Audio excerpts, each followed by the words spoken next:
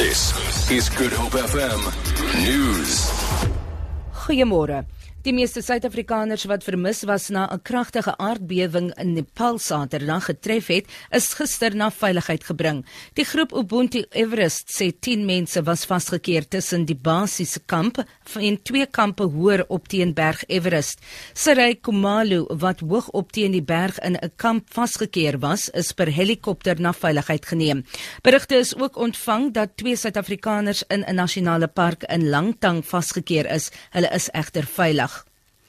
Die 18 Suid-Afrikaanse leerders wat ook in Nepal op 'n skooltoer was, sal intussen donderdag na Suid-Afrika terugkeer. Die meisies van die St. Mary's Diocesan School for Girls in Pretoria is veilig. Die meisies sal van Kathmandu af vertrek. Eskom het gewaarsku dat die kragnetwerk steeds onder druk is. Die situasie sal die res van die week voortduur.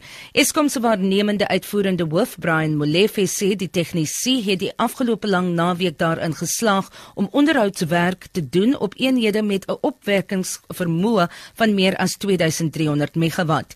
Hy sê die doel van die sogenaamde onderhoudsfees is om langtermyn betroubaarheid van aanlegte te verseker en om eenhede te herstel wat nie kon krag opwek nie. Molefe het ook verbruikers bedank vir hul samewerking om krag te bespaar.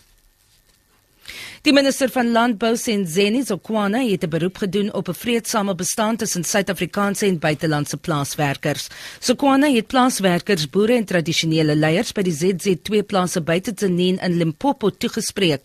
Zokwana het daarop gewys dat ZZ2, wat die grootste tamatieprodusent in die suidelike halfrond is, ook buitelanders in diens neem. Die minister sê almal kom van dieselfde streek af en dat daar geen rede is om vyandig teenoor mekaar te wees nie. 'n noodtoestand is afgekondig en 'n weeklange aandklokreël is ingestel nadat geweld uitgebreek het in die Amerikaanse stad Baltimore.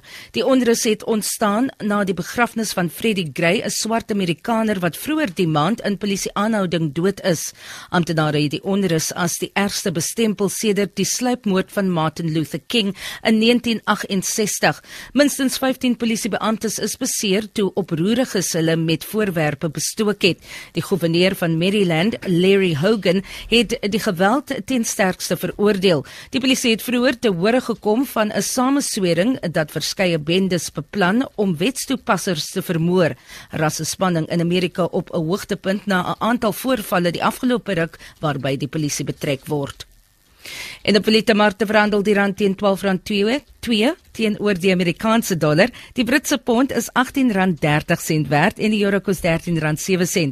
Goud verhandel teen $1,201 'n fyn ons. Die prys van Brent-olie is $63.97 per vat. Vir Good Hope FM nuus, ek's Vanya Kluter-Collison.